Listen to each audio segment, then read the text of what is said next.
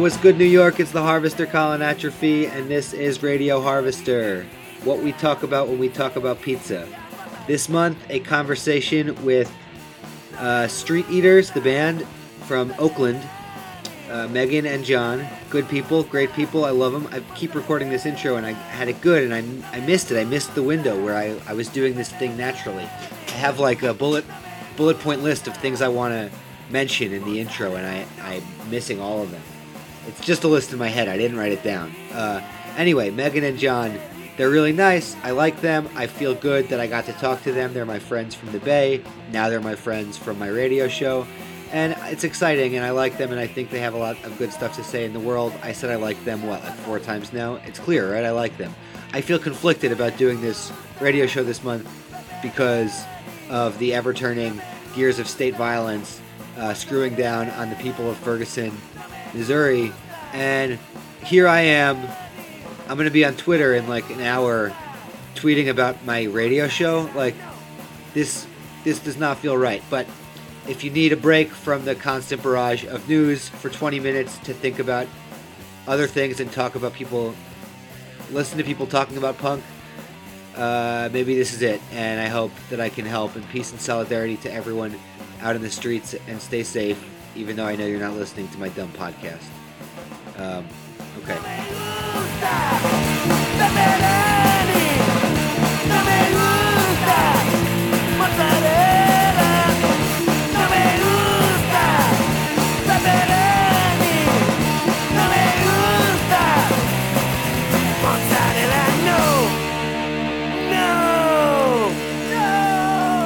How would you characterize like our your introduction to like the early adulthood in this? Coming into punk? Yeah, because I mean you've been doing it for so long anyway. I had a really kind of unique experience with coming into punk because my sister, who's 12 years older than me, was like really involved in Gilman, and took me to Gilman like when she was in high school and stuff. Okay. And so then like. So if she was in high school, you were like 5 or 6? 5 or 6, yeah. Because she was a free babysitter, and my parents sort of thought that if I was with her, she wasn't going to do anything bad. You know, I was kind of babysitting her, and she was babysitting me. Right. And we got along anyway, so it all worked out, no matter how up that sounds. No, that makes tons of sense. But, you know. So we were, like, super close. And then I ended up living with her when I was like 12, and that's when she was like, okay, you're gonna be in a band with me, you're gonna play bass. Too many guitarists in the world. Right. Guitarists are a dime a dozen. Drummers, I can't afford drums for you. It's too noisy. I live in a small apartment because I was living with her in San Francisco, like in the Mission. Oh, cool. And so I played bass, and we had our first show at Commotion, which was kind of like the Gilman of San Francisco. Okay. So you got into punk because your sister took you to Gilman when you were a little kid. How did you get into punk? A bunch of different things that kind of added up. My cousin was like an awesome punk rock lady, made me killer mixtapes. She was actually like so advanced though with stuff that she would make me these mixtapes that were it has stuff like Wire and Subway Sect and like really obscure Butthole Surfers stuff, Cows, all this kind of crazy shit, like heavy, weird, like early 80s post-punk and weirdo stuff that I fell in love with. I mean, I was like 14, 15. She has an excellent taste in music. She has excellent taste in music, but these are like, this is in, you know, like the early 90s. Right. So like I couldn't find any of these bands. Right. So I just had, you know, like I ended up just like, but I just gravitated towards like punk because I knew they were all punk. So I, you know, Gilman was around, it was local, and there were local bands. I mean, like Blatz was the best. Yeah. Got really into Blatz, got obsessed with them because they were also equally noisy and crazy and amazing and like crazy fierce ladies in it, like crazy queer politics and weirdo stuff, but still really like palpable sense of danger that was just great. Danger totally is so important. It is important. It's like when we talk about safe spaces, they're very important, but there also has to be a certain kind of danger. Well, if you're looking for a safe space, you know it's not. Right. Wait, I'm confused. What do you mean? You know what danger is. Yeah, exactly. What real danger is. There's different types of danger, and like the danger in music when it comes to like being it's got to be dangerous to something, and ideally you want it to be dangerous to something that you would also like to be part of being dangerous towards. Dude, totally. you know. And I guess so there's positive danger too. that's exactly that's what I'm talking about. There's like Yeah. positive destruction kind of stuff, and Blatz is genius at that kind of. I feel like it's a good counterpoint to like the kind of the potential violence that was in the shows I was going to when I was a kid, where it was more like I might get beat up for being effeminate. Right.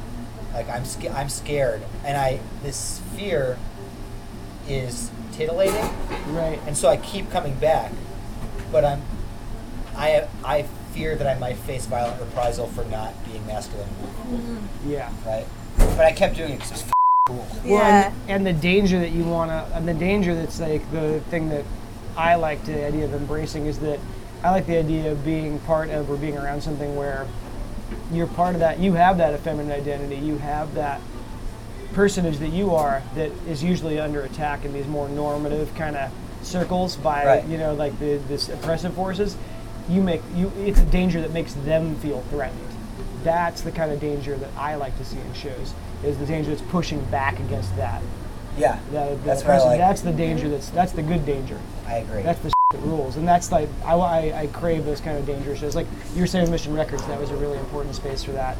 Gilman has intermittently been a really important space for that, and like a lot of different And also just like different spaces that people would create for one moment, for one show, you know, Yeah. out of nowhere. It's like, you know, it really depends on who shows up and who's does. there, you know, because like my sister was part of, you know, the SF queercore scene during that time. And there were so many amazing lesbian bands that would like do these shows in random places, you know, and would completely take it over, and that space would be theirs, you know. It was just really cool, and like I geek out over that old queercore stuff. it's Like cool. That was great. Yeah, It was great. so It was good. a really amazing scene to grow up in, and you know, I was like 12 when I was Yeah, going to that's those so shows, cool. and all of these people were like, they all had their eyes on me, and like keep, you know, like a village. Yeah, yeah. And it was really, really cool, you know. And it was like Every place my sister would take me, I would feel like I had family there. yeah, absolutely. It makes so much sense. And it was like also dangerous in that way we're talking about. It was beautifully assaultive, you know, like it was about confrontation. It Maybe in was the bigger super scheme of things, confrontation. but like for me, I didn't see that. It was like No. that was just my world. Well, you were the know? target. Yeah. You know, you were part of the Yeah. protectorate. You know, which is awesome. That's like you were part of the unified front to push out. You know, and that's like it's beautiful. You know.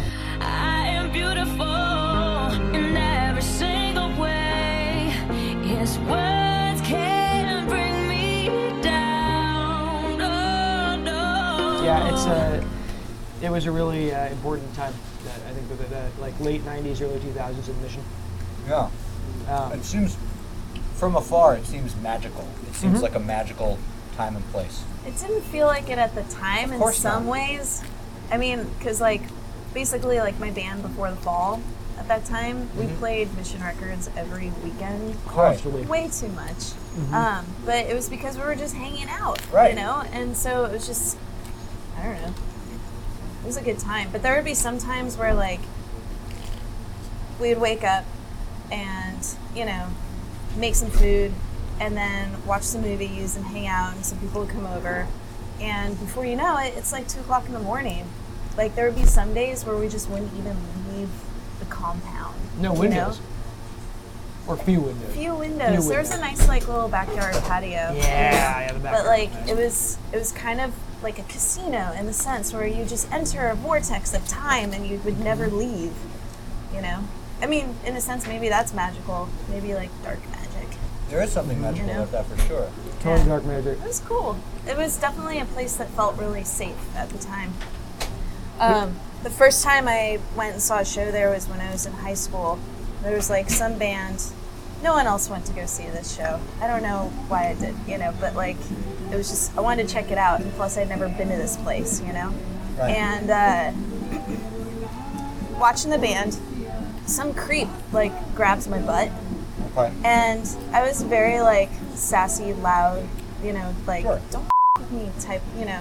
Empowered. Yeah, empowered. Yeah, you were like, gonna take a 18-year-old. And so I like turned around, yelled at the guy, and then I like marched right up to the counter, and that's when I met Matt Powell, you know, and I was just like, this guy told totally grabbed my ass. And I think Buzz was there at the counter too, you know, and like both of them took it really seriously, and they're like, that's not cool. We don't want anyone feeling like that in our space. And then they went and like told the guy like he needed to get the f- out. He couldn't behave himself, you know? And like at that moment I was like, oh wow, this is not some like creepy bar scene or something like, you know, it's like, oh, this is something different. Like it felt different from Gilman, but at the same time like safe, you know, safer. Yeah, which is interesting because Gilman, I mean, it's within its charter basically to be, you know, like a safe space. But sometimes it gets so, like, especially in that time, things would get, the scale was so big because you know, it's a big space and like some of the shows were huge. Mission Records was more, like also the Geek Fest stuff we were doing in the East Bay, these were like smaller, more, less anonymous spaces. Right. You know, like. No one ever grabbed my butt at Gilman though. Yeah, you know, right, I'm right. just saying, but it was just Yeah, cool which to is know something. that it was like, oh, there are some rules here, you know, Yeah. that like are important, and I just felt good about that place from that point on. you Exactly. know? I mean, they're not necessarily written on the wall, but Yeah. they're real. You know, Yeah. it's like that's. Yeah, it was just they were relatively tight knit communities, and I could see how, you know, I know there were some people that felt really like when people would come there who hadn't been used to it, it would feel kind of awkward. Sure. Because it was very much like most of these people knew each other. But, you know, I mean, if you came twice, you'd start to be part of it. Like, you'd hang out and think people would be down. Like, it was open. It was just that, you know, you needed to get gawked at for like a minute. I always just took it as a given that you spend X number of hours just in a space, like in the same proximity, Yeah. just awkwardly looking at people, and then you just become friends. Like, Initiation. exactly. that's just how it works. Exactly. It's like That's like punk a really too. mild kind of getting jumped in, where you just have to stand there and just feel really weird for an afternoon. Super And punk. if you can make it through that, Yep. if you can make it through just feeling you're like, I want to be here so bad that I just don't even care that this kind of sucks, Yeah, right. and you come back, then I don't know how many people I knew in my 20s where we realized we were at all the same like boring ska shows at the Wetlands, or like the same street punk show at Tramps or whatever in high school, and the same matinee at No Rio even, and we just never spoke to each other. Like Right. people that are the same age as me that I've been to dozens of shows with, and we both only talk to our best friend. Teenagers. Yeah. Teenagers. Teenagers. Teenagers. Yeah. Teenagers. Teenagers. Teenagers. Yeah. Teenagers. Teenagers. Teenagers. Yeah. Teenagers. Teenagers. Teenagers. Yeah. Teenagers.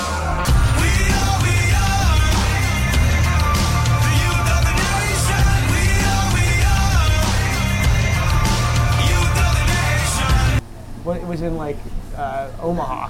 We played with like a girls rock camp graduate band, basically, like this band called Manic Pixie Dream Girls.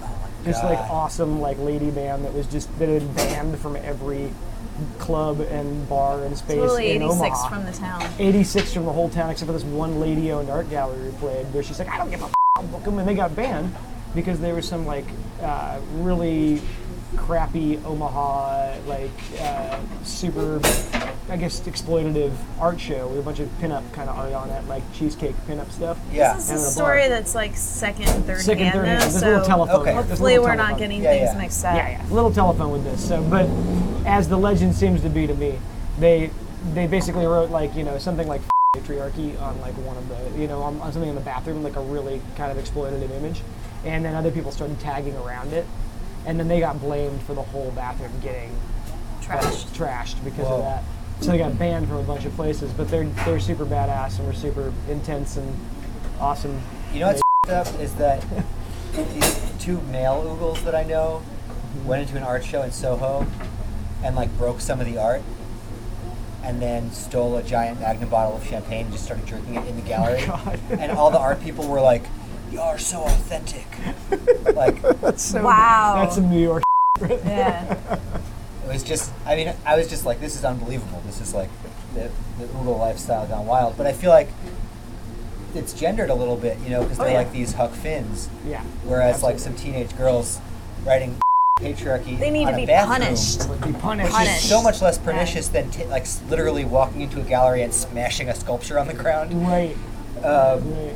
They need to be punished and 86'd from everything. Yeah. Because, you know, we can't tolerate such behavior. No. Yeah. Yeah, it's not ladylike. Not ladylike.